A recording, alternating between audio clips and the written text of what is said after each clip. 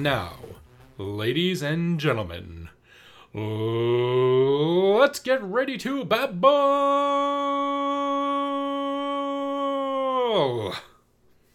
Woo!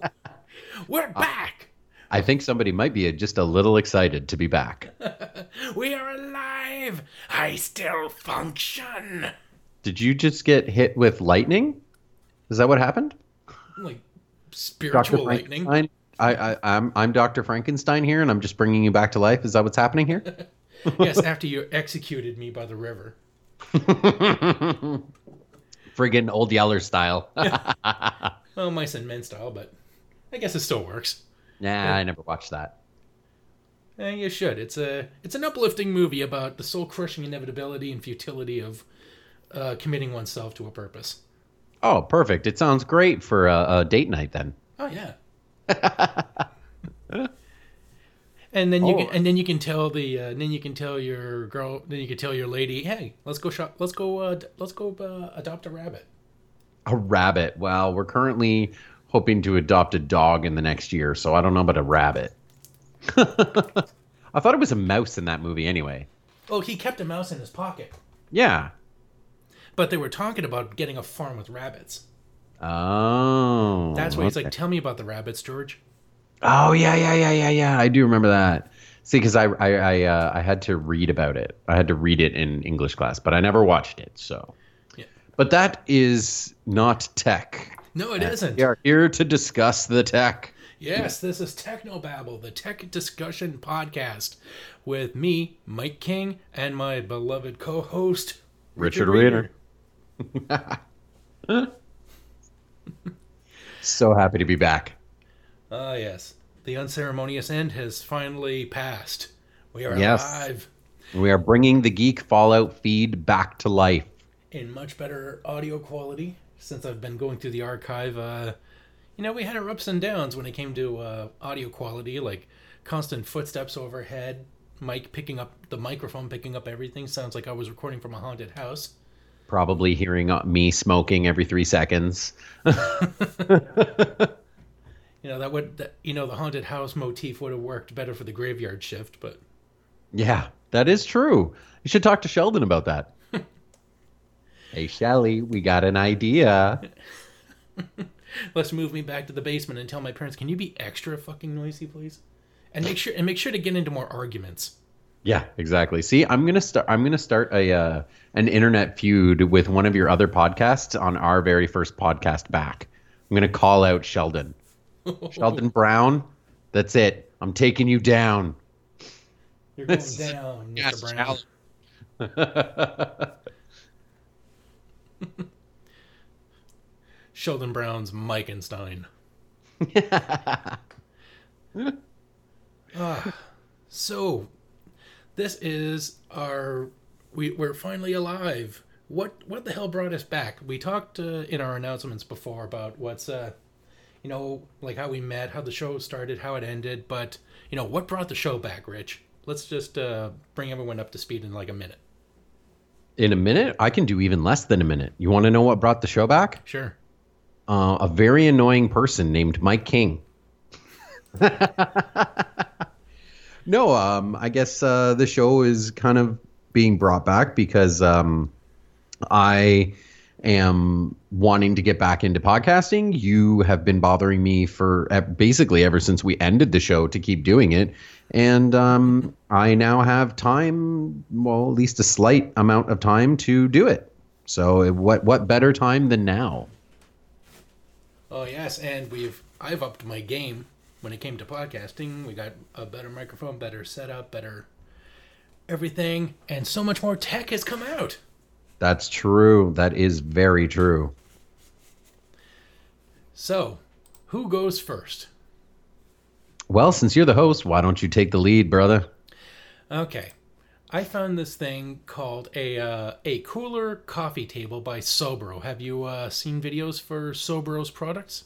I did catch a video that you yourself sent me, and it was intriguing. Although, personally, I think that it's kind of going towards the lazy person in a sense, because I mean, like, who needs their coffee table to have a cooler in it? And here's the other thing, actually, because I just saw a quick little video, and I got to be honest, I wasn't paying full attention to it when I did see it.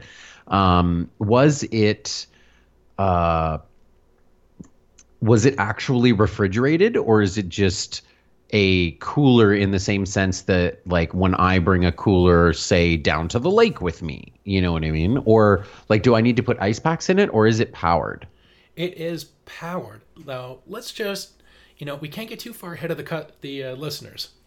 Now, Sobro last year, they put out a coffee table, and it got $1.6 million in funding, which was, you know what percentage that was of their goal? Like, probably like 200%. 2,546% of their goal. So 2,000% of their goal. That is insane. They got a lot of support. Wow. So they decided to put out a smaller version, like a little coffee table or a side table that goes by your bed, or really anywhere you want. But most of the pictures are by the bed.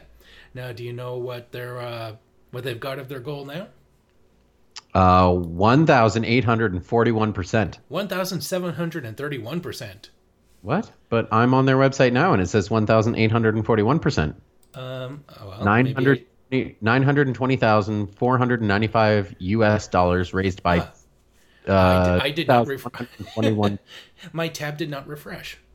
See, you got to get the most up-to-date information. I'm actually watching the video currently as well, so. Yep, and that's of their $50,000 flex goal. So, yeah, which is pretty insane. 2,141 backers. Now, I'm going to tell you what this table comes with, why everyone loves this friggin' thing. It has a cooler drawer that has built-in thermoelectric cooling, which means it is whisper quiet. That's good when it comes to the bedroom, right? You got to have that whisper quiet in there. A wireless charging surface for 2 phones. Which is pretty sweet. Bluetooth speakers, which means you can walk around your entire room with your phone or whatever, and you can just blast whatever you want from there. So no docking, which is great. You just put your phone on your desk while charging it, and then playing it wirelessly so nothing gets tangled. How fucking sweet is that? Yeah. And that's not the end. It also has a motion sensor lighting with front-facing LED nightlight. I did just see that in the video. It looks amazing. That's super cool. Oh yeah, multicolored too, so you can get like a nice little sunshine in your darkened little cave. Yeah. And if you decide, like, if you don't have any charging whatever's on your phone for the wireless charging, fear not. It has micro USB, USB-C, and standard 120 volt power outlets, so you can charge just about anything you want, or get a tiny adapter to charge anything you want. Wait a second. It's got micro USB and USB-C, but it doesn't have lightning it doesn't have lightning built in. Like, it has a power outlet, so you can throw a lightning cable on it. Okay, hold on a second here. I'm just switching to the. I just paused it here in the back. So in the video, they've got, let's see, 1, 2, 3, 4. There's 4 USB ports open on it. It looks like 2 plugs. So in the video, they've got 2 phones wirelessly charging. Then they've also got an Amazon Alexa plugged into the USB port. They've got what looks to be an ebook reader plugged into a USB port. And then they've got a MacBook Pro plugged in with the USB-C straight to the USB port, or sorry, straight to the plug as well. And then I don't know what this other thing is plugged in. I guess maybe it's the headphones, but and then there's also the light switches on the back, which are conveniently hidden on the back as well, which keeps everything looking nice and sleek and really quite beautiful, actually. Like, this is almost a work of art. This is a beautiful table. And we're not done yet. It's future-proofed, which means it is Wi-Fi enabled for firmware updates and remote management via the app. Now, you may ask yourself, how did I get here? This is not my beautiful wife. But you may also ask yourself something else. Why the fuck would I need to connect to my desk with my phone? Here's why. Good point. It has a locking storage drawer with what? Yep, these drawers lock with an app-controlled lock, so you don't need a key to open up your desk. You can do it with your phone. Great place to put your stash, people. Yep, well, it's by your bed. That's where your porn stash is. Perfect. Or just your regular stash come Canada July 1st. Oh yeah. And then I can't believe they didn't legislate that for April 20th. I mean, the fuck is wrong with these people? Yeah, it's not even going to be July 1st at this point, probably. But So it's this table though is absolutely gorgeous. It actually, to me, it is very reminiscent of the type of, I don't want to say architecture, like styling, the styling that you would find at Structube. If any of our listeners have ever heard of Structube, it's kind of like IKEA for fancy people. if you want to live like the future, you want to have that future motif. Well, it's like if Apple and Philips Hue came together and made a table with Belkin, this is what it would be basically. Oh, and there's also accent lighting with that you can use your app to change the lights from the backlights. Yeah, or you can spin the little dial in the back, and it's got so the lights. You said earlier, so I got a little bit confused when you said earlier that it had lights. So it's got a light in the front of it for when you're getting out of bed or whatever. But it also has lights all around the back of it as well that also change color. Yep. And it looked like they actually had a setting so that you could set it to, brighten up with the sun sort of thing. So if you have blackout curtains, but you still want to wake up with the quote unquote sun, which is actually very healthy for you, you could do that through the app as well, which is really cool. Yeah. And that was just like the highlights. To get into a little more detail, you've got the thermoelectric cooler. Now, do you know how thermoelectric cooling works? No, I don't, but I think you're about to explain it to me. Well, this is a tech show, so I figured we might as well get a little in-depth, not just talking about like, ooh, we saw a fancy video. No, we're going to learn you some shit. Thermoelectric cooling uses the Peltier effect to create a heat flux between the junction of two different types of materials. So it's a solid-state active heat pump which transfers heat from one side of the device to the other via the consumption of electrical energy. So it is quiet cooling. So if you want to have a nice cool drink by your bed, but you just think, well, shit, I put it on my table and then the room temperature messes up my water. Now I might as well be drinking from the friggin' tap like a pig. No. You can keep your shit refrigerated. You can put water, I don't know, scotch, whatever it takes to help you sleep at night. Mm-hmm. You can put it in this Whisper Quiet cooler. And it's kind of spacious, too. Like, it's not just like, ooh, like a tiny bottle holder. No, this is a fucking shelf right here. And then we've got the Sleep Better, Wake Up Easier, which lets you keep great sleep habits by leaving the LED lights on the back of the table can simulate sunrise to help you wake up early. And, which is what I was talking about, yeah. And the Smarter Nightlight. There's an LED bar on the front of the table, motion activated to guide you safely in the dark. So as soon as you throw your feet on the floor, it lights up the floor so you can be like, oh, well, I'm not going to like step on any caps from my drink. This is really cool. I am so glad that you brought this to my attention. This is, you know what, like when I first saw it, I was like, nobody needs a refrigerator in their table. And now that I'm seeing all the different features and I'm seeing how elegant the table actually is, I actually kind of want it. And I just looked up the price. So on Indiegogo right now, it says that it is $3.99?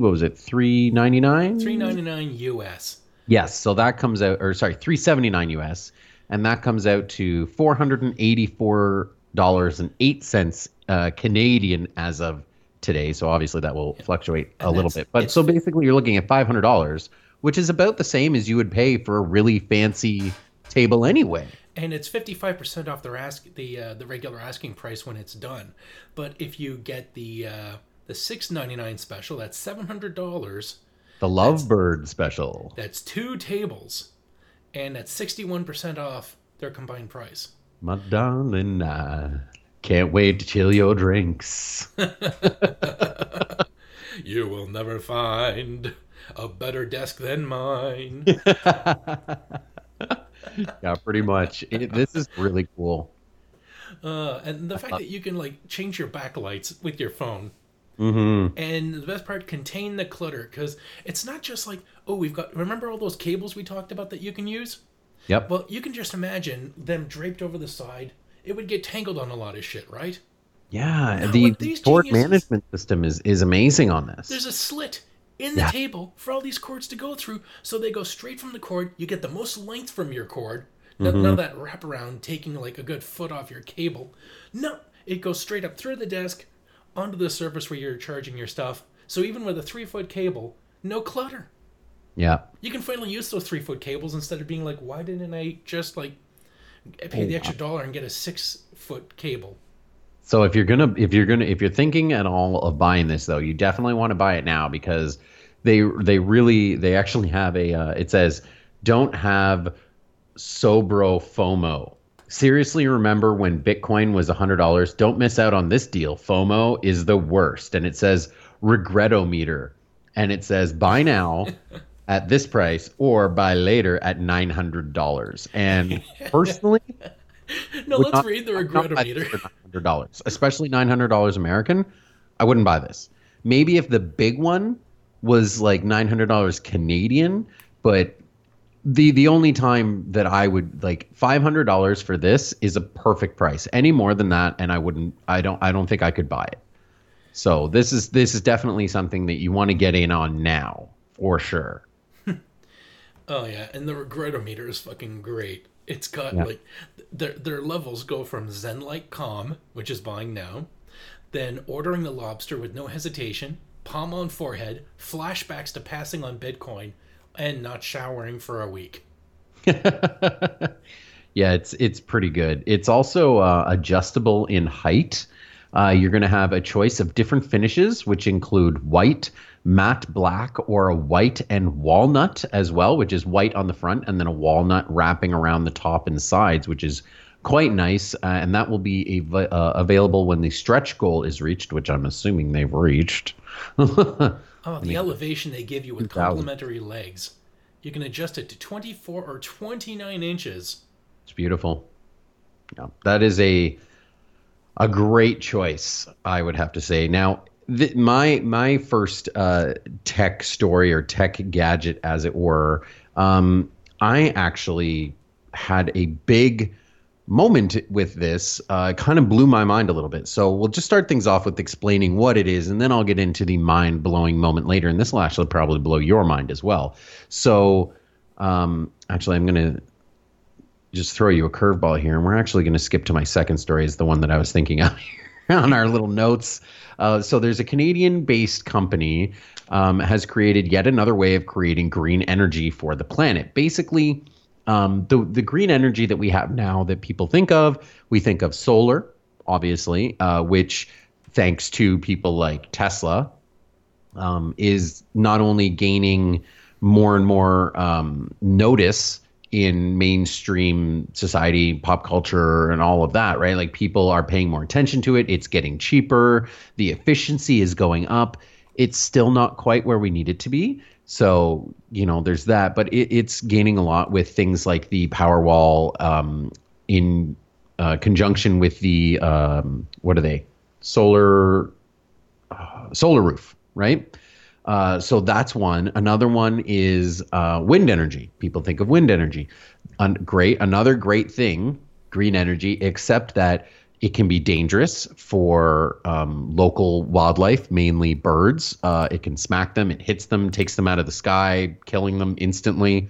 Pretty much, they can be very loud if they're close to people. It can be distracting and extremely noisy. They're also very expensive.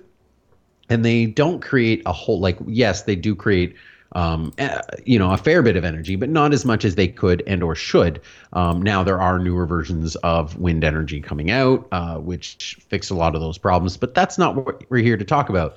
The one that I'm here to talk about is hydro.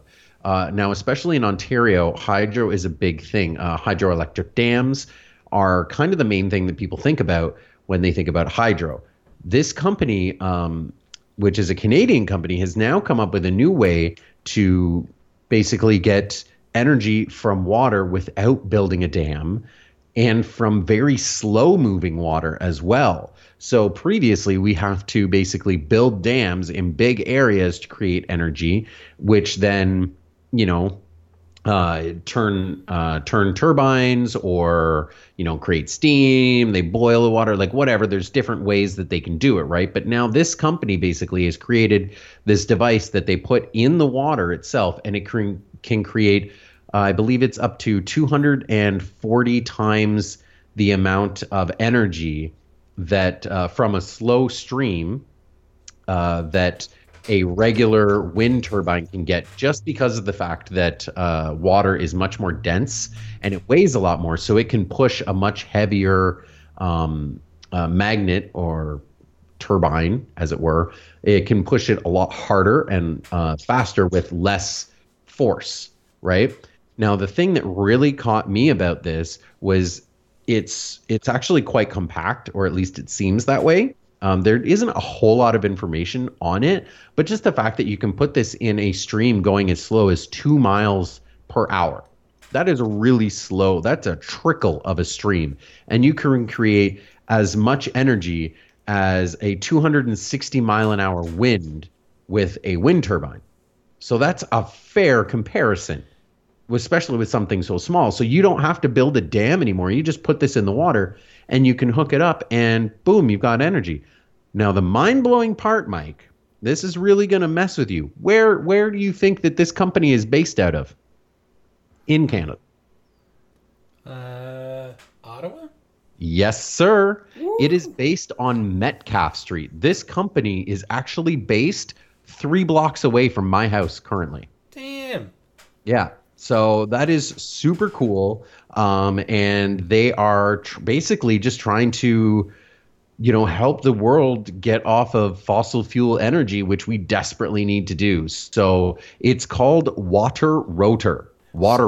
So what you're saying is you could have had them on as a guest and you didn't, and you blew it. Yeah, pretty much. Well, unfortunately, their website is not the best. I mean, like it's okay, but there's not a whole, like, it's very bare bones right now because does it have a picture of like a floating green orb with a smile on it saying like under construction? No, they do have, so they've got a section for the problem, the solution, the breakthrough, the company, endorsements, and contact. And if it's funny, if you go down to contact, you can say, I am interested in, please select one. Corporate or company solutions, personal solutions, dealer or reseller, or investment opportunity, $100,000 minimum. Fuck that. All right, so, Patreon, you want to get in on us shaping the future and be like a part-time stake owner in Geek Fallout Productions. I think this is Patreon. We only need like 10 people donating $10,000. And we can get in on this. And they've already been endorsed by a few different companies as well, none of which I have ever heard of. One of them, actually, that's not true. The Manny Pacquiao Group. So wow. I'm guessing that's the boxer and his group, I guess. The Philippines, never mind, sorry. Philippines' leading congressman has invested in this company and endorsed it. Black & McDonald, Vigyan, and RTS Companies Incorporated are their big endorsements that they have so far. And it's just a really cool breakthrough that you can basically put this in something going as slow as 2 miles an hour and be able to get that much energy out of it. So turbines in the stream, what we are. And the blades aren't very sharp because it's moving so slow. I guess they're hoping, at least.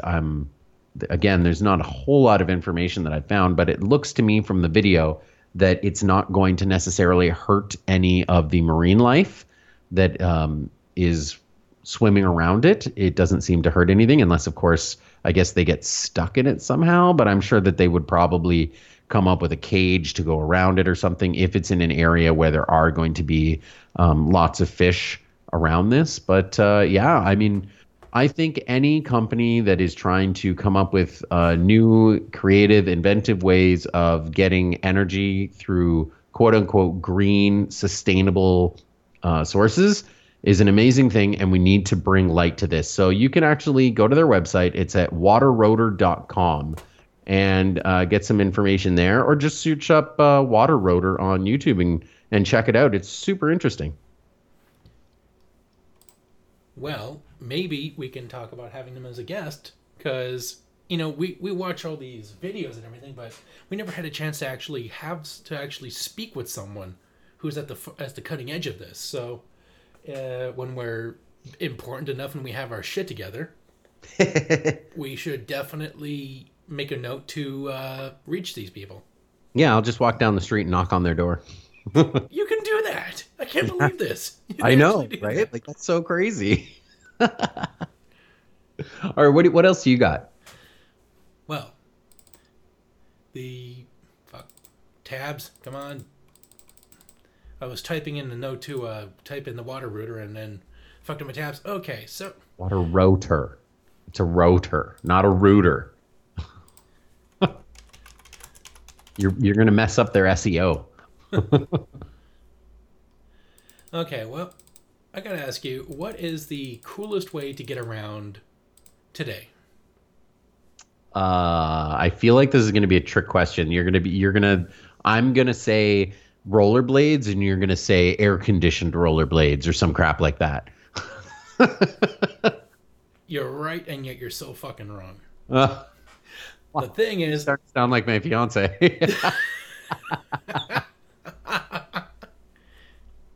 Well, the coolest way to get around is drones.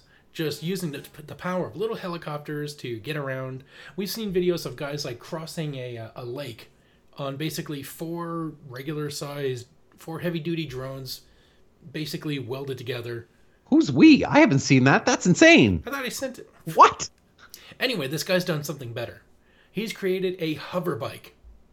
4 propellers lifting up a seat with joysticks on them. Basically, you get to fly around in a helicopter that you can, like, put it's like a helicycle. Yeah, have you seen They it? should totally just call it the helicycle. No, man, it's the hover bike because it hovers, and it's a bike. And that's way less cool than the helicycle. Because you call it the hell cycle. So you can go to hoversurf.com/Scorpion3 and check out their hover bike Scorpion 3. It's an extreme sports machine for those who are not afraid of height and speed. It's like an ordinary motorcycle, but it can fucking fly. You can store it at home or in the garage anytime you want. And in most countries, registration or a pilot's license is not required when the aircraft is below 115 kilograms, 250 pounds, and the Scorpion 3 suits this requirement. The weight of the hover bike is 104 kilograms, 229 pounds with the battery. So you don't need a pilot's license to fly around on your hover bike. We are getting our flying cars and their bikes. But there's no way this can be quote unquote road legal. Like, while you may not need a pilot's license to fly it, there's no way you can pull this out of your garage and fly to work on it. Also, what's the flight time with the battery?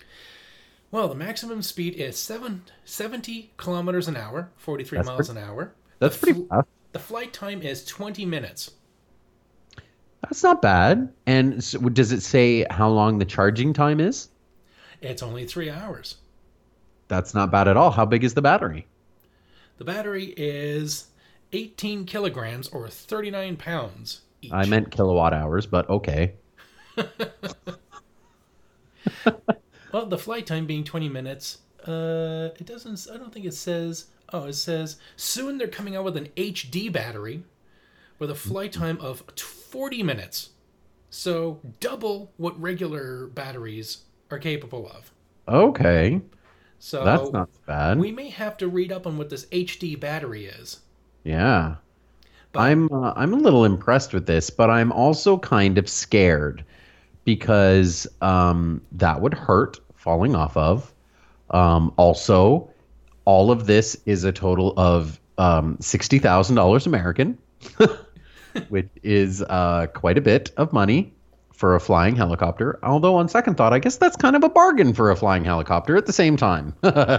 Yes, and also I can imagine this would be great in Canada, although that may kill the battery time, because if you're tired of freezing at the bus stop, of course if you're if you've got $60,000, why the fuck are you taking the bus?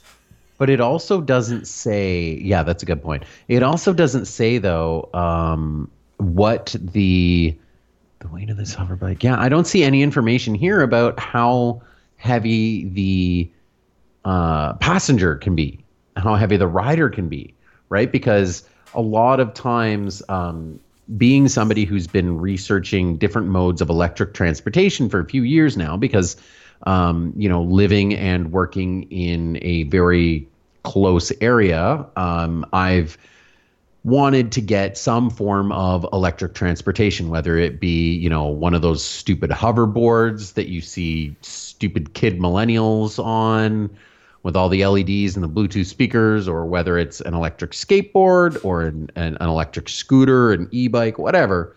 A lot of that depends on the weight and also the terrain.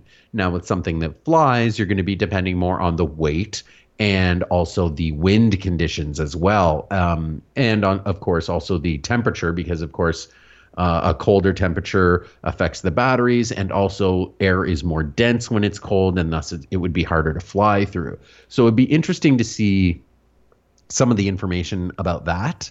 But with a flight time with the regular battery of about 20 minutes, and 70 kilometers an hour, you could get a quite little, you could probably commute in this. Yeah, all you have to do is just park on the roof of your work. Well, does it say, again, I don't see anything about because you're not going to trust us in the park. You're not going to trust us in the parking lot. It doesn't say how high you can go either, though. Like, how high off the ground can it fly, right? Well, if you can get a foot off the ground, what's stopping you from getting 5, 10, 15, or 20 feet off the ground? The power of the engines, probably. I would assume, because just because it's powerful enough to get off the ground doesn't mean it's powerful enough to fly 100 feet up in the air, or 300 feet up in the air. Also, the higher you go, the thinner the air gets, and the harder the engines have to work to keep that same amount of weight afloat, especially as a helicopter type, with propellers, right? It doesn't have wings, so there's no upward push with the wings like a plane has. Now, if it had that, maybe it would be able to do that a little better. So maybe we'll see that in a second generation. It'll have like wings that you can press a little button and they'll snap out from the side or something like that. Well, that is really cool. If our Patreon fires up, you can spend $2,000 for a reservation. You know what? I'm good with just a test drive. I don't think I would be allowed to get one of those, even if I could afford it. And B, honestly, I don't think I would want one. I think that's kind of one of those things that I would want to try just once, like those. Have you ever seen those quote unquote hover jet ski thingies that you kind of attach yourself to in the water, and they've got a big they shoot that hose that sprays. Yeah, they shoot the hose. I don't know what they're called, but basically you get to be like an old black and white cartoon and have a stream of water shoot you up in the air. Yeah, exactly. However, what would be really cool though is to take this motorcycle and fly over Niagara Falls. Oh, damn. Yeah, there's some drone footage for you. You could be like, what goes past Niagara Falls? Where does it all go? Or instead of just watching a video where smarter people have done that with cheap drones, you can do it yourself, get distracted, forget that your 20 minutes is up. Yeah. and then find out that this thing does not float. With all of the noise, too, you might not hear any warning signals. So that would not be good. And you know what else should have some warning signals? Your next item? The amount of garbage on this planet. And my next item here, which isn't really an item so much as a news article, I guess, or something that someone is doing, I guess, a country specifically, Sweden, as it were. So apparently, Sweden now, for the past little while, a couple of years almost, it seems like, this is news to me, and I know that probably a lot of our listeners has probably never heard of this either. Sweden has been burning their garbage for energy, which is, again, another very creative way to solve the garbage problem, the landfill problem, but also another interesting way of creating quote unquote green energy. Now, Sweden itself has said that their residents recycle upwards of 99% of all of their recyclables. Like everything that you can recycle, almost all of it is recycled in Sweden, which is really, really interesting. I tend to think that that's a slightly embellished number. I was looking around, reading a little bit, and it seems that it's not quite fully the truth, but still, even if they're anywhere close to that, they're doing better than most of the other countries. However, since they've been doing this though, so what they do, I guess, is they recycle all their normal stuff, and then their regular garbage, the stuff that can't be recycled, is then brought to a special facility where it is burned. And then that fire is used to heat broilers, which then create steam, which then turn turbines, which then create electricity. Now, what I want to know is what happens with all the exhaust and pollution caused by fire? Yes, I would also like to know that. From what I've read, they say that it's not toxic. The fumes that come off from this are not toxic. Swedish garbage is so well made. Even when you burn it and cast carcinogens and ash into the air, you can just go ahead and breathe it in. It's fine. Yeah, exactly. Like, that's the thing is I'm like, you know what? Like, I could see, certain things being non-toxic when you burn it, but there's no way all of your garbage is non-toxic. Now, however... Oh, you know what they probably do? Remember that device we talked about that gathers smog and turns it into jewelry? Oh, they probably just put a bunch of those scrubbers in the tower, so by the time the smoke rises up out, it's just hot air because all the ash and everything is being turned into knickknacks and bric-a-brac. That would be pretty cool. I think, though... or they put it in Toblerone bars, I don't know. Yeah, that's true. That would... That's so ridiculous. Toblerone... It's throwing me off here, man. I never looked it up before. Maybe Toblerone is Swedish for, burnt garbage ash. Are you sure it's even Swedish? Well, they're all little Alpines, so... It's probably just some stupid American company trying to rip off of it being fancy and Swedish when, in fact, it's not Swedish at all. Capitalism, hooray! Okay, so you don't know what happens with all the... Yeah, I mean, so basically... They stopped people from burning leaves because that made sense until they realized, oh, shit, all the shit's going in the air. Exactly. So the thing is, though, is what is worse? Burning a little bit of the... burning your garbage and using that to help create green energy, or is it worse to leave your garbage in a massive landfill to rot and create methane gas, which can not only be dangerous in the immediate future as far as possibly exploding, but methane gas is also, a greenhouse gas and is very bad for, global warming and climate change, all that, right? Look, I'm doing my part to cut down on methane gas simply by eating as many cows as possible.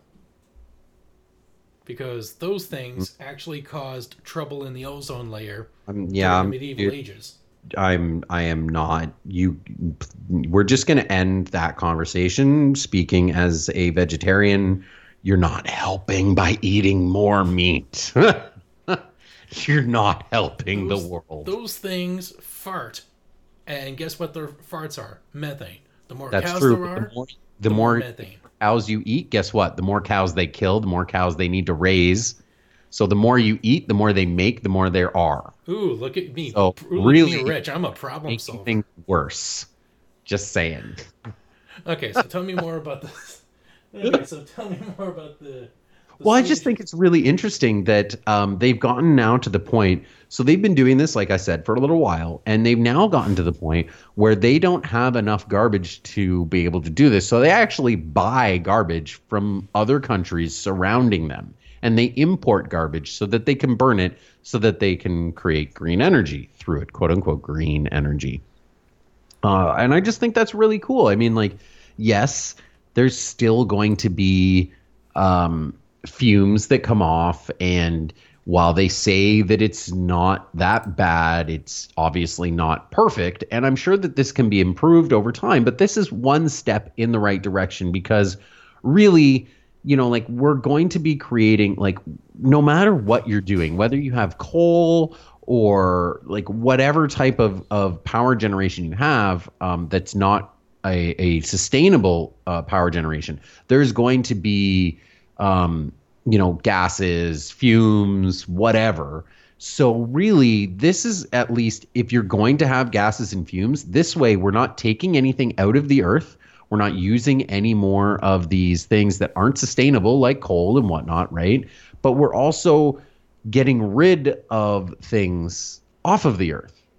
You know what I mean? Like, we're taking space back, because landfills, take up a lot of space if you look at it from a national standpoint. If you look at all of the landfills throughout all of, in the United States of America or all of Canada, that's a very large amount of land, and that's a lot of garbage. So the more countries look into things like this, the better off I think we are, especially because more people do it, the more innovation is going to happen, and the better it's going to become.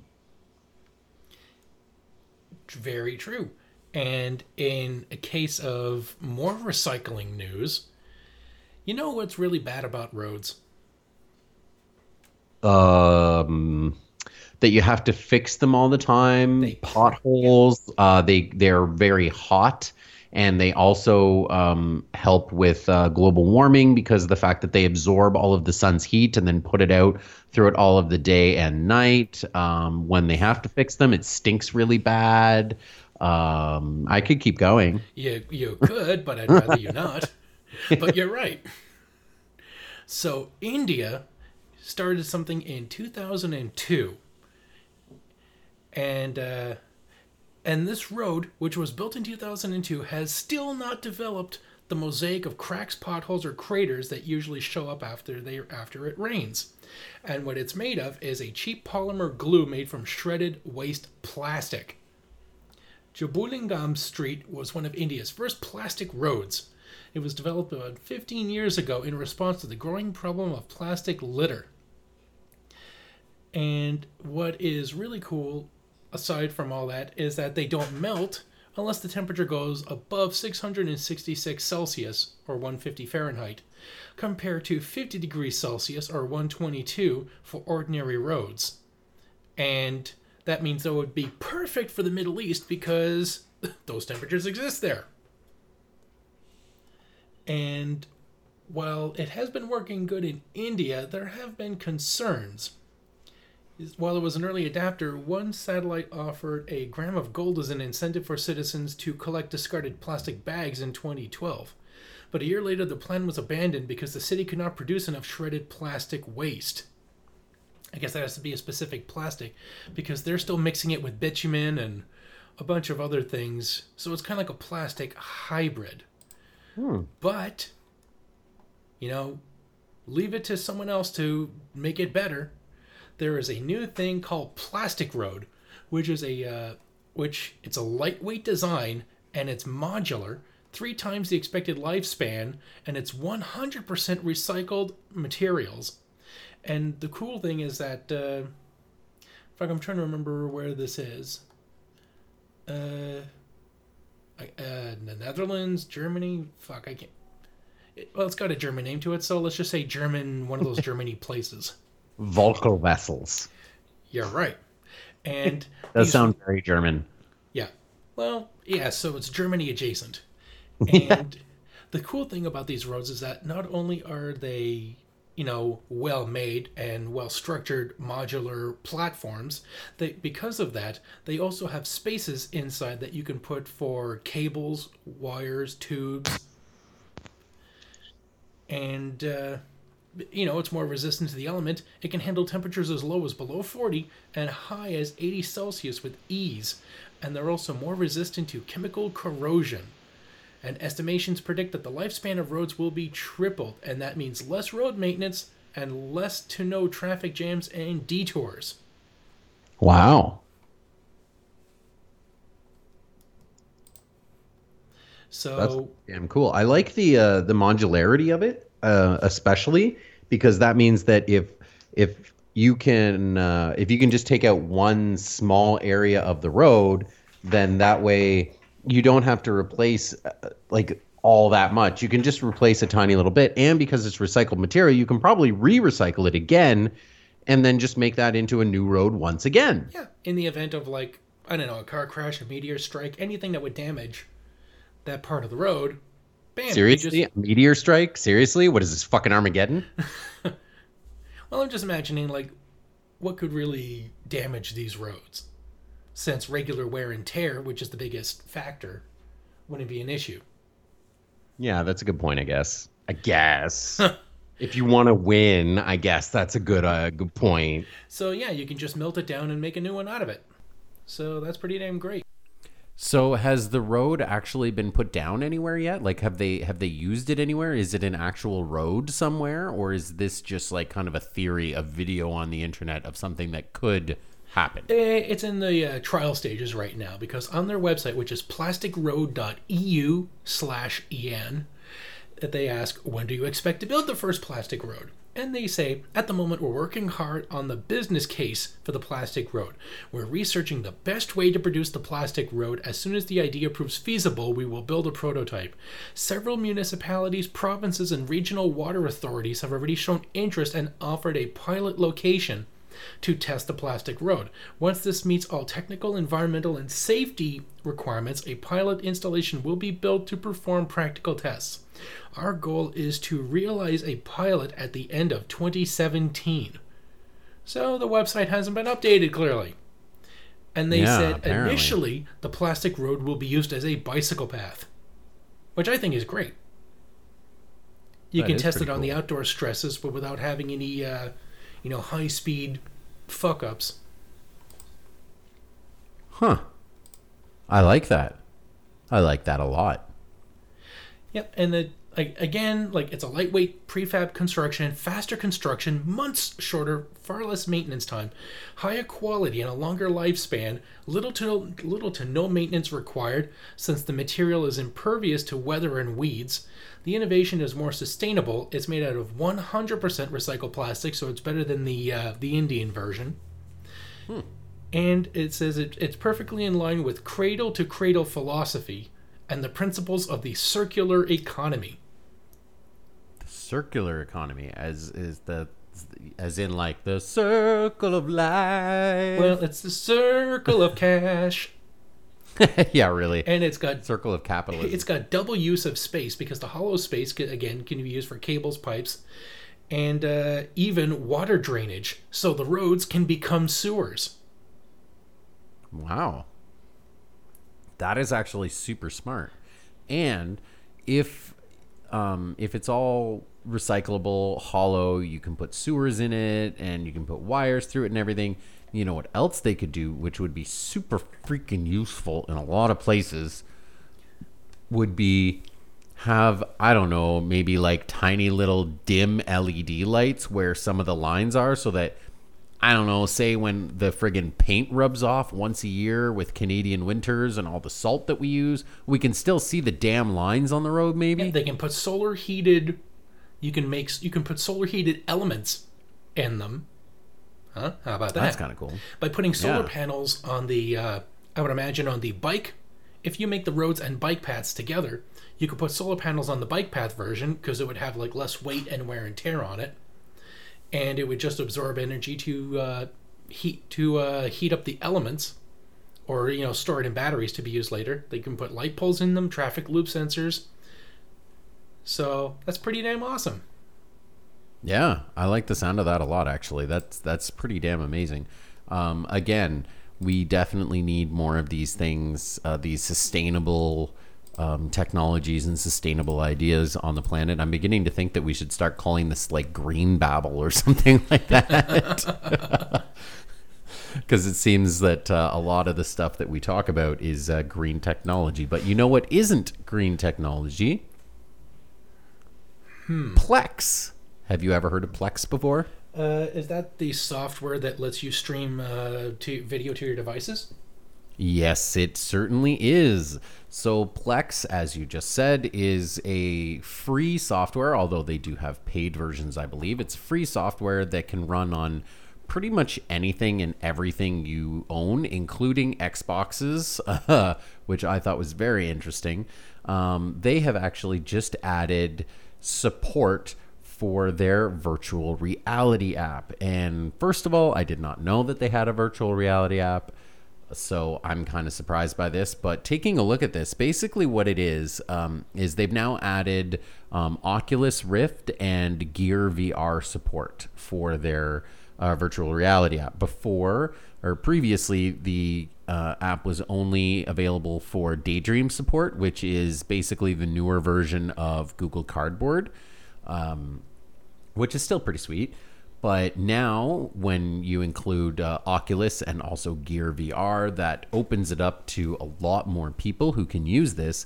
The very interesting part of this is not only do you get to sit in a virtual reality room to watch your movies or television, and these rooms are all fully 360 degree. It's all VR, just, like a normal place. And you get to sit down on a couch or at a movie theater or at a drive-in theater, which is really cool. I myself have used a couple of different VR apps very similar to that, where you get to load up whatever video you have on your device and it makes it look like you're in a theater. So I've actually done that myself before. But what I haven't done, which is really interesting, is they actually now have, at least for the Oculus and the Daydream versions, it will be coming in the quote-unquote coming weeks for the Gear VR version, but now you can actually do co-watching. So if you have an Oculus Rift and I have an Oculus Rift, we can both sign into this and watch this together. And if we choose, hypothetically, the skyscraper condo, and we're sitting on the couch overlooking New York City while we're watching our movie, I can look to the left or right and see you, my friend, watching it beside me. I mean, obviously it will be an avatar of you representing you, but just the fact that I can now see you watching the movie with me when we're not together, and I'm assuming there's got to be some sort of chat functionality or something built into this as well, where either you can do it via text or hopefully audio as well. That would make things really, really cool. Also brings a whole new dynamic to internet dating for those who meet, say, in Second Life or World of Warcraft, or I guess those are old people games now. So I guess if you meet somebody playing Fortnite and now you're dating because you're playing Fortnite or Overwatch, I guess now you can have dates. You can have a movie date night and be in the same quote unquote room together. So I thought this was really super interesting, especially considering how much I love VR. Some of you listeners may not know, I got to go to Europe over the summer. And when I was in Europe, my fiance was nice enough to find a VR cafe and let me go there multiple times while we were in Amsterdam. And I got to try out the Oculus Rift and also the HTC Vive. Let you go. So basically it was a high-tech daycare so she could go sightseeing and not have to deal with you checking your phone.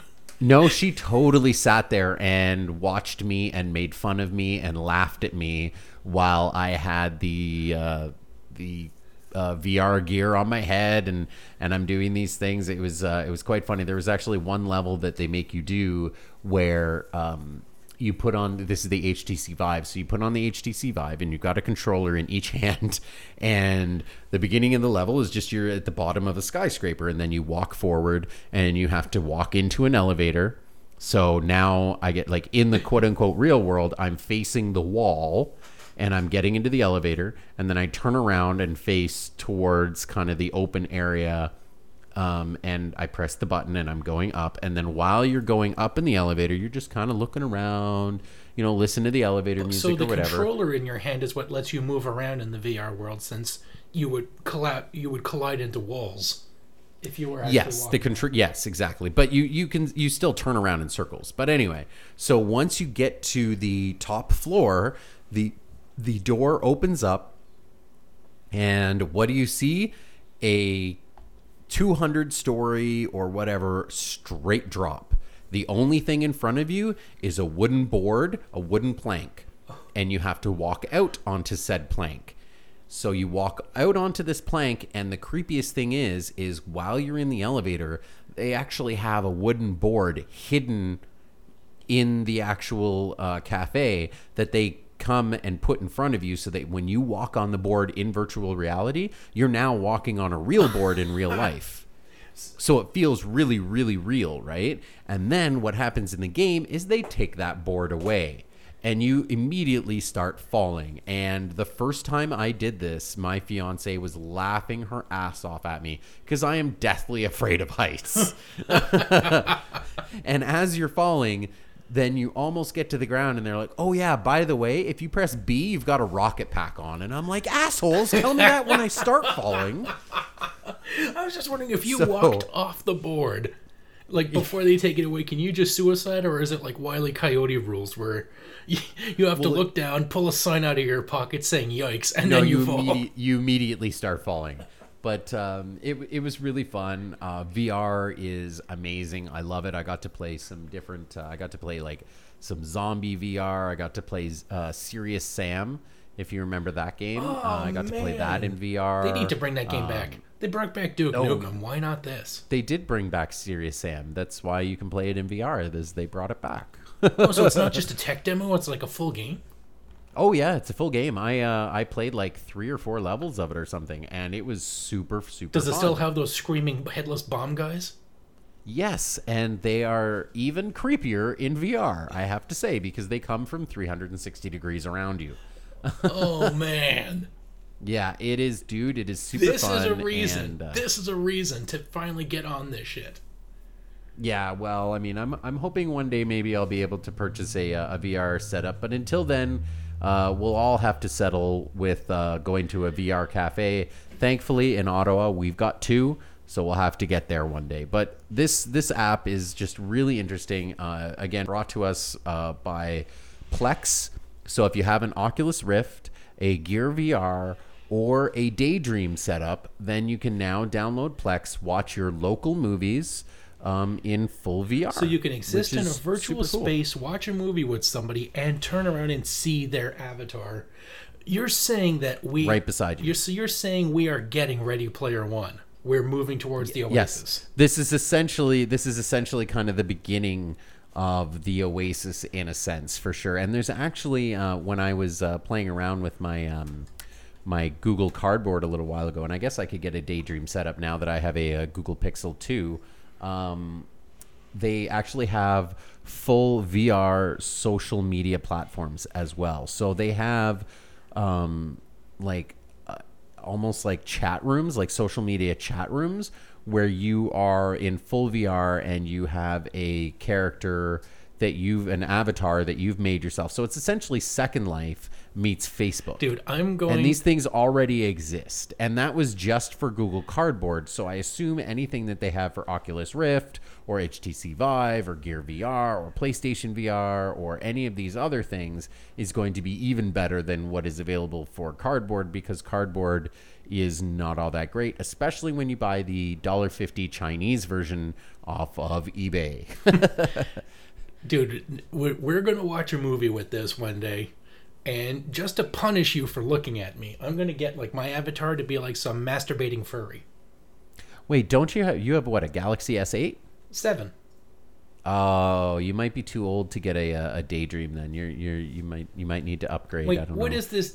Wait, the Daydream is like, it's So Daydream, do you know what Google Cardboard is? Yeah, it's basically a cardboard cutout with a magnifying lens that you stick on your head and you put your phone in it. Yeah, essentially. I think I actually showed it to you one of the times that we hung out. But so Daydream is basically a much fancier, consumer-ready version of that. And that's pretty the one much. that has like multi-user support? That's one of the different ones, yes. Because exactly. the one you showed me, it was all just like one player, like one viewer experiences. Yes, so this one is the Daydream with this Plex app specifically. I mean, there may be other apps out there, but with this Plex app and a Daydream setup, we would be able to do this totally. And Daydream, I believe, starts at $59 or $79.99, one or the other. And it also comes with a small handheld Bluetooth controller so that you can play games and select things on your screen and blah, blah, blah. Whereas with Google Cardboard, it didn't come with anything. It just had that stupid magnetic thing on the side, which is really dumb.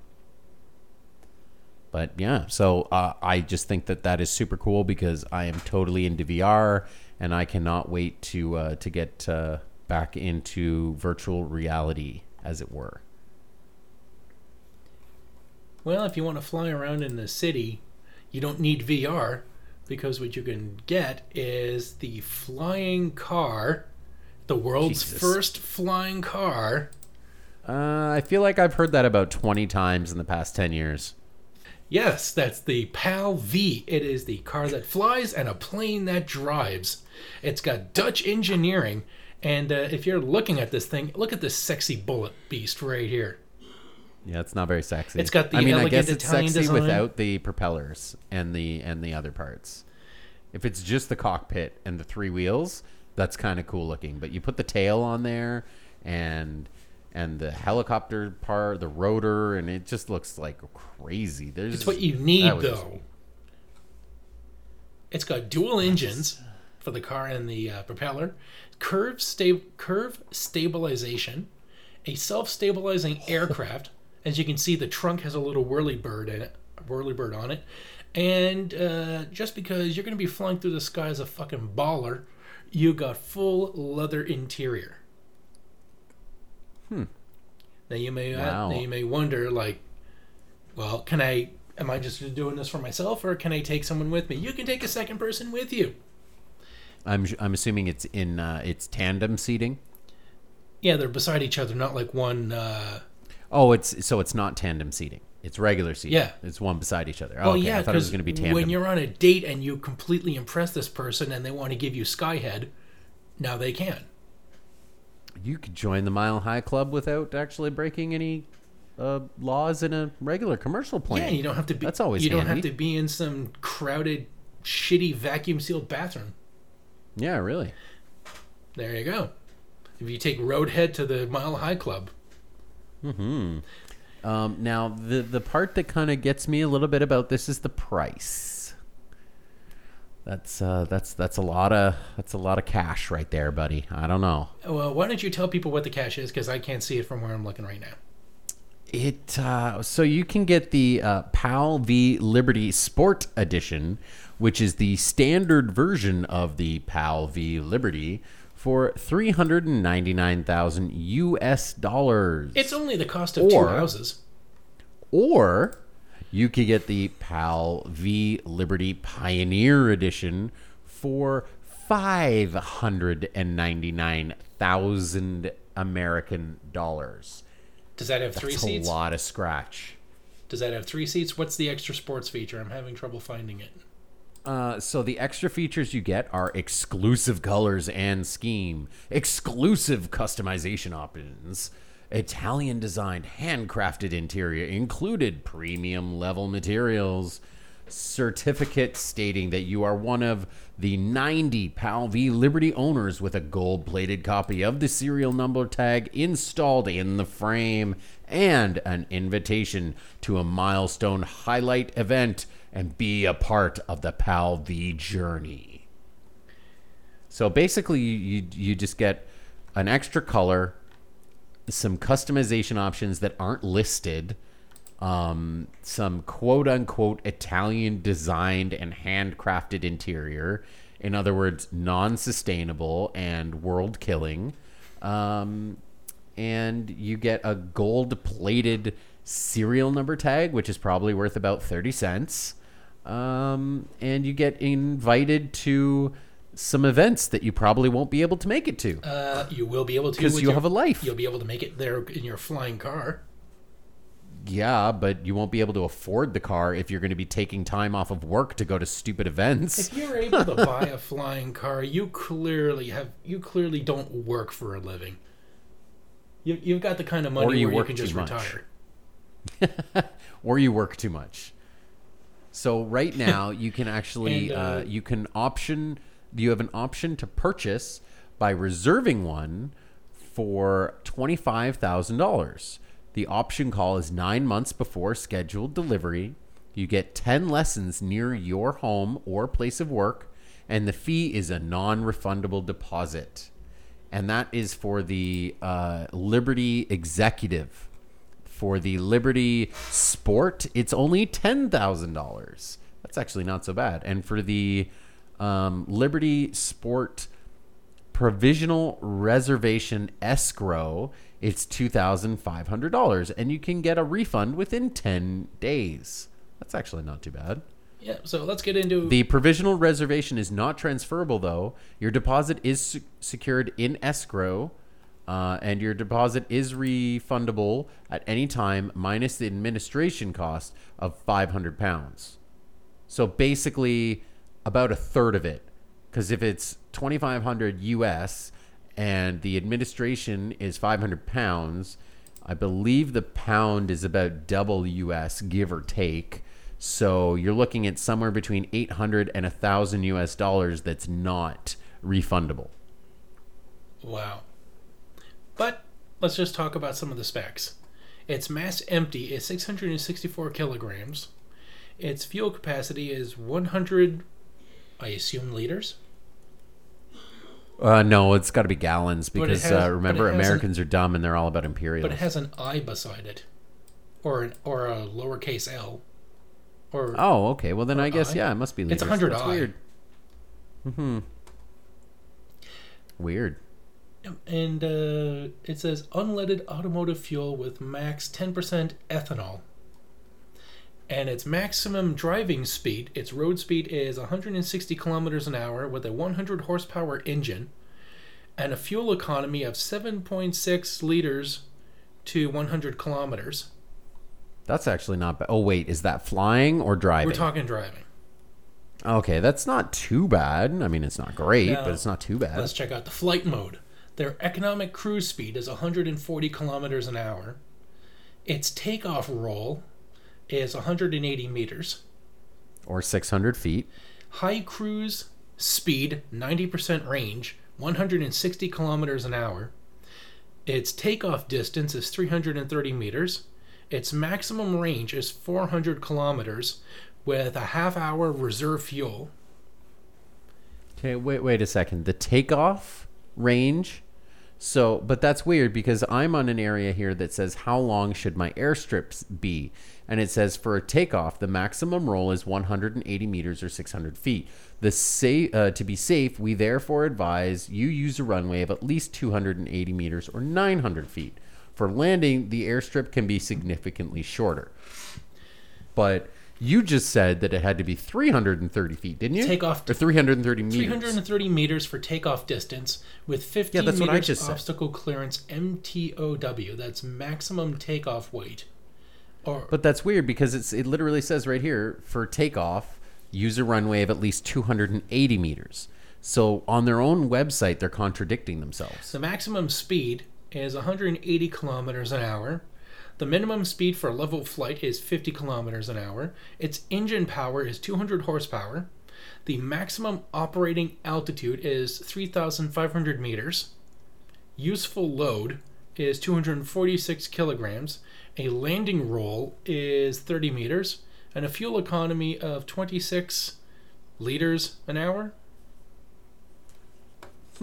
I'm not sure whether or not that's good. because I don't know anything about flying a plane or a helicopter. However, I do know that this question on their FAQ area is hilarious. Can I have an airstrip in my backyard? Well, this depends on the laws of your country or region. A simple grass strip can be sufficient. A sophisticated airstrip is not required. For safety reasons, it must be leveled and consideration given to clearing obstacles that are in the way as you take off. You need to clear your verbal obstacles. Yeah, exactly. But you need to clear obstacles out of the way as you approach or land. But I just think that's hilarious that they're like, yeah, I mean, maybe check with your country. I like the fact that like included services, an invitation to the events. That's great. It's like, yeah, I'm gonna. The best part about it is that they should have these events on islands with high cliff faces, so that there's no way to get to them except in your flying car. Yeah, that's true. That is like the ultimate fuck you to the world. It's like, this is my hideout. This is our big orgy event that, no laws, no nothing. We're just going to have these high cliff faces. Whatever happens, and we're all getting there and leaving in our flying cars. Okay, so here I see a problem.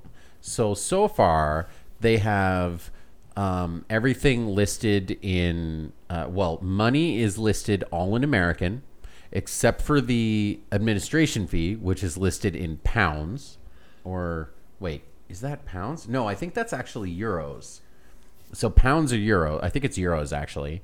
And then they've got their distance and capacity listed in imperial and metric.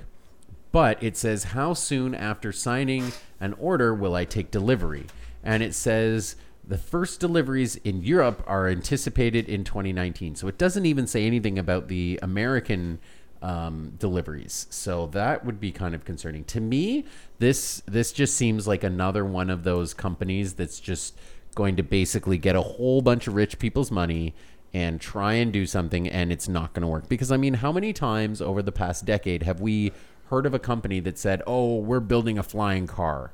It's happened so many times over the past 10 to 15 years that a company has said, we're doing flying cars. Even Uber is doing fucking flying cars now. And yet nobody has a flying car that's actually fucking out there. All you need is like air drones with like one seat. You just request a pickup, and then the thing just comes along, just lands. You don't even need a seat. Fuck it. Just give me some friggin' some ropes and shit, and I'll dangle. It'll be crazy. You not only will you get to work, but you'll get to have an extreme adventure on your way. You get to be like Triple X. Yeah. Now or Triple H if you're ripped enough. So sorry, it's WrestleMania weekend. I can't help it. I just gotta wonder, why do you need a landing strip when we're looking at this thing and it's a helicopter? It's not like it's like a jet or the propeller is in the front. The propeller... Is it a gyrocopter? The propeller is on top. And how many helicopters do you see that need clearance space? No, there's one behind it as well. Those are stabilizers. And a whirlybird in the back. No, there's definitely one behind it. If you look at some of the pictures, you can kind of see it blurring. It's definitely being propelled. It's a gyrocopter. So it has one keeping it up, and it has one pushing it forward as well, which is why, if you notice, when it's in flying mode, the back two wheels push it up off of the ground, and that's for that rear that's for the rear propeller. It does have two stabilizer fins, but there is definitely a rear propeller there as well. So that's obviously why you need a long landing pad. However, if it does have just a helicopter part, why wouldn't it just be able to take off straight up and then engage the rear propeller later? So that part of it, I can understand the landing, maybe. I guess. Actually, you know what? I don't even know, because you should be able to just turn it off. Yeah, vertical takeoff and landing. Yeah, like a Harrier or some crap. Yeah, you're right. What the hell, pal? Come on, pal V. Yeah. Screw you. You know what? They need this. They really need to, like, upgrade it to VTOL, but that would probably be like a cool million. But think about it. You drive around in your VTOL car, you get stuck in traffic, you're in a traffic jam, everyone else is there. That's when you pop out the propeller, lift your car up, and just fucking fly over the traffic and just like hold your middle finger out to everybody. Yeah, And I just guess. be like, look at you plebes, just stuck in traffic obeying the laws of the road. Go fuck yourselves, poor people. Yeah, and you know what? I guess that we should have actually done this. I guess right after the Plex, but speaking of Ready Player One, actually, which have you seen yet? By the way, I saw it with you. That's why you got to lay off the weed, Rich. oh, that's right. That's why I did do that. Oh yeah, fuck me. Anyway. So Facebook has brought the AR camera now to the mainstream for more than just its stupid stickers. Currently, if you go to a movie theater or somewhere where you happen to see a Wrinkle in Time or a Ready Player One poster, you can open up the Facebook camera and get some fun AR magic. So, lay it out for our less tech-enabled people. How does... Augmented reality. Well, I know that's augmented reality, but how does it work? Is there like a barcode that it scans and it loads in, like it downloads whatever that scan leads to and then loads that image?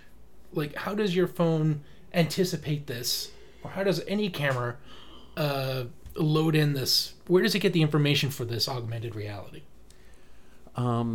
So I mean, originally, I guess with the older AR technology, yeah, they probably did have, like QR codes or something that you would scan first or whatever.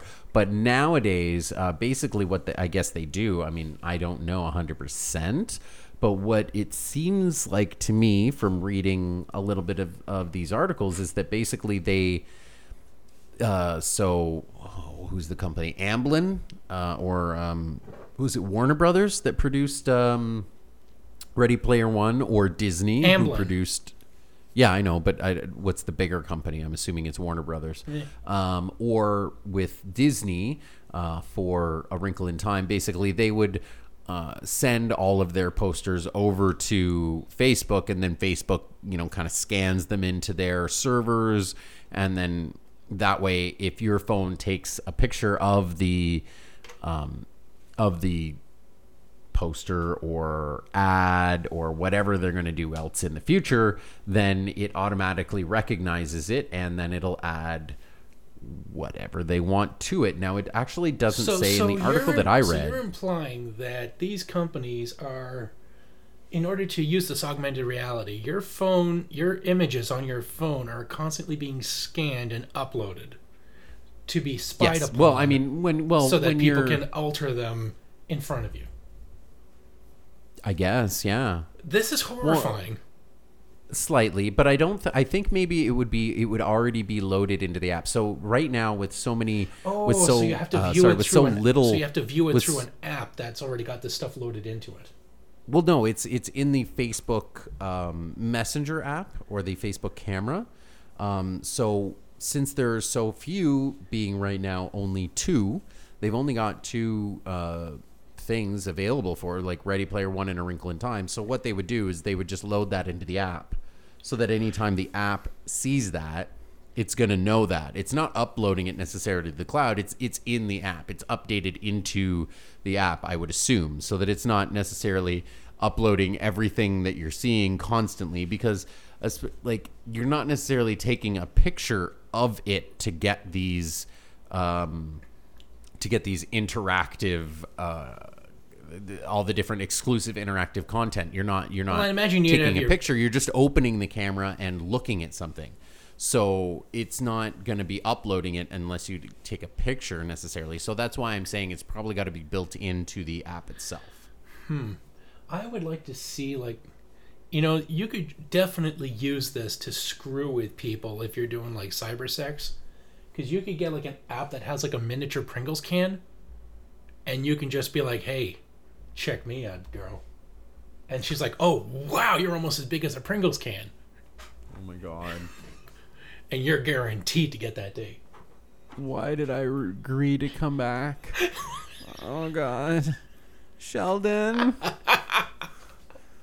Oh, somebody save me. There is no... Where's the Playing with Power crew? They can come and save me.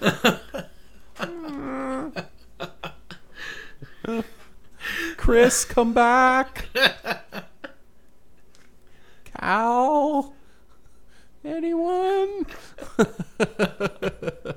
So yeah, I think that's really interesting, and I'm actually kind of mad that we saw this after we went to go see the movie, because it actually doesn't say, at least in the article that I read, it doesn't say exactly what this content is, this exclusive content, the interactive content.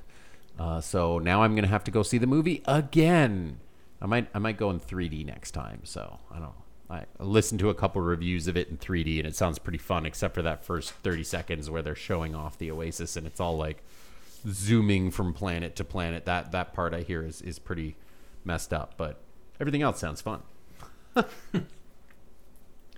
Well, we're just about done, but you know what? I thought we would incorporate something officially into the new Technobabble, and that is, well, after what Rich just went through, you could probably use some good news. Good news, everyone! Good news, everybody. No, you gotta be like, good news, everyone. Good news? No, Professor Farnsworth isn't Swedish. Well, Oh, Professor Farnsworth. I loved him on Mork and Mindy. Now I know who you're talking about. yes.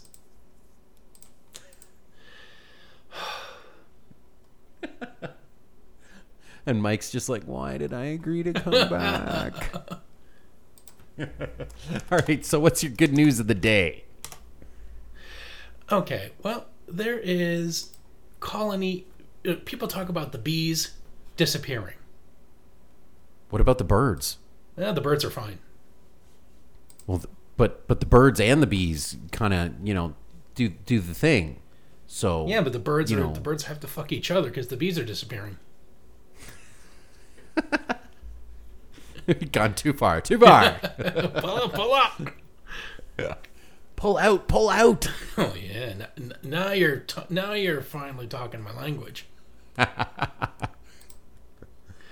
Okay, so what's going on is that bees are disappearing, colony collapse disorder. What the hell is going on? Well, it turns out there's numerous reasons. Like some people talk about like fungus, other insects are preying on them, like wasps, hornets. They're fucking up their hives.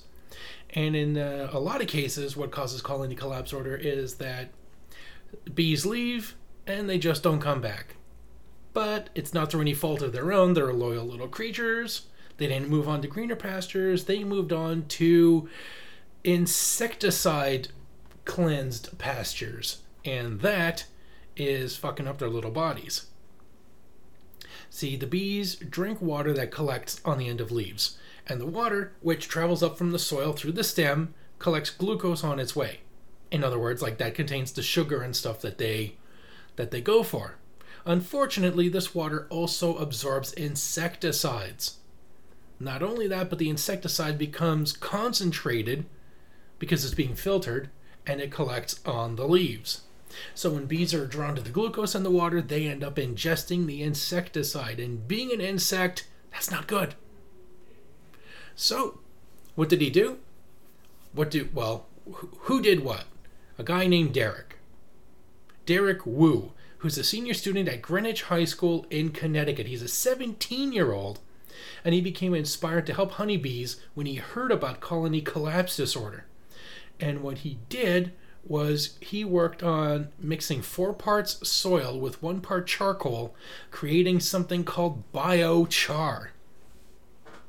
And aside from sounding like a really cool Decepticon, biochar is an environmentally friendly charcoal used by farmers to absorb harmful chemicals and help the soil retain its moisture.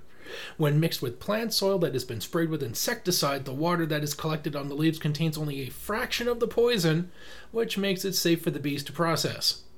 And Derek has already started contacting local farmers about adding biochar to their soil. And it's got numerous uses, like climate engineering as a carbon sink, and soil amendment, slash and char, which is farming techniques in Brazil which can decrease deforestation of the Amazon basin and carbon dioxide emissions, as well as increasing crop yields, because the slash and burn leaves only 3% of the carbon in the organic material from the soil. Slash and char can keep up to 50% of the carbon in a highly stable form. And it also has water retention, because biochar is hygroscopic. Thus, it is a desirable soil material in many locations due to its ability to attract and retain water. So there are benefits. The pyrolysis of forest and agriculture-derived biomass residue generates a biofuel without competition to crop production.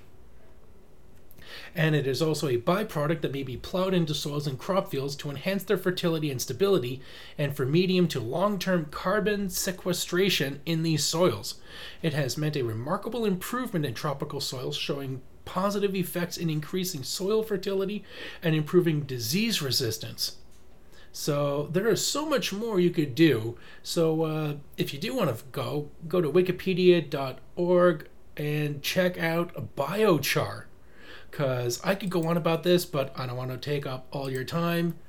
But this is an amazing thing, and I think helping the bees, good news. Wow. Yeah. I mean, helping the bees is always good news, because if we don't help the bees, we're all fucked. And then there will be no birds and no bees for anybody. Yeah, those bird-bee hybrids will just have to exist in Cronenberg movies. Yeah, exactly. Oh my god, you can just imagine that, the fly and the birds coming to having the crossover nobody asked for. Well, at least we have our good news of the day. Indeed. And now bad news. We're all out of stuff for today. Is that bad news? Subjective I think news. they've heard enough from us.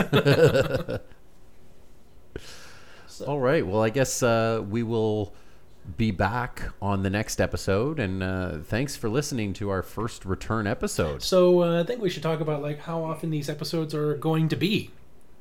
This is the show is back now. We've been doing daily shows for our old episodes, but of course we're not going to be doing a daily release of new episodes. So how often are we going to be putting these out?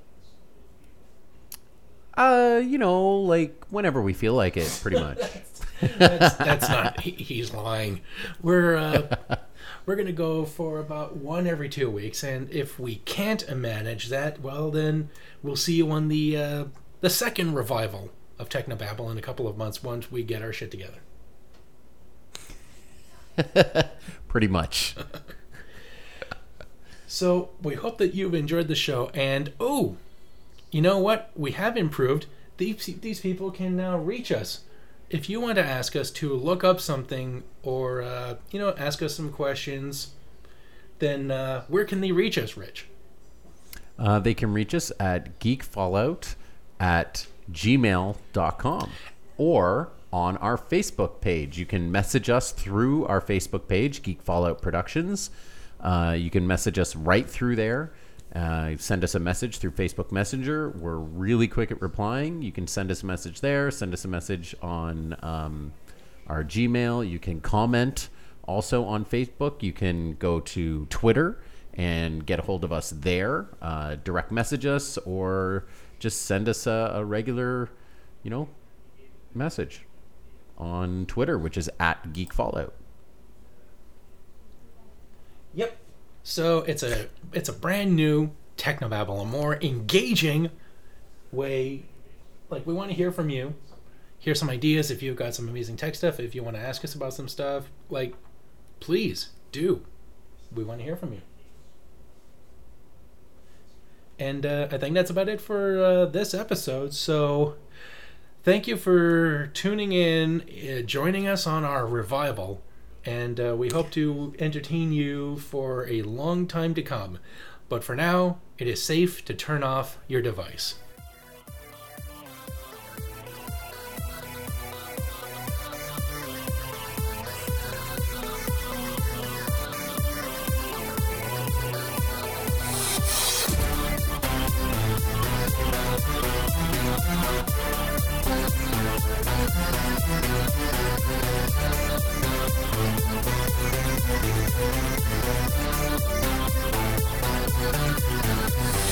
Woo!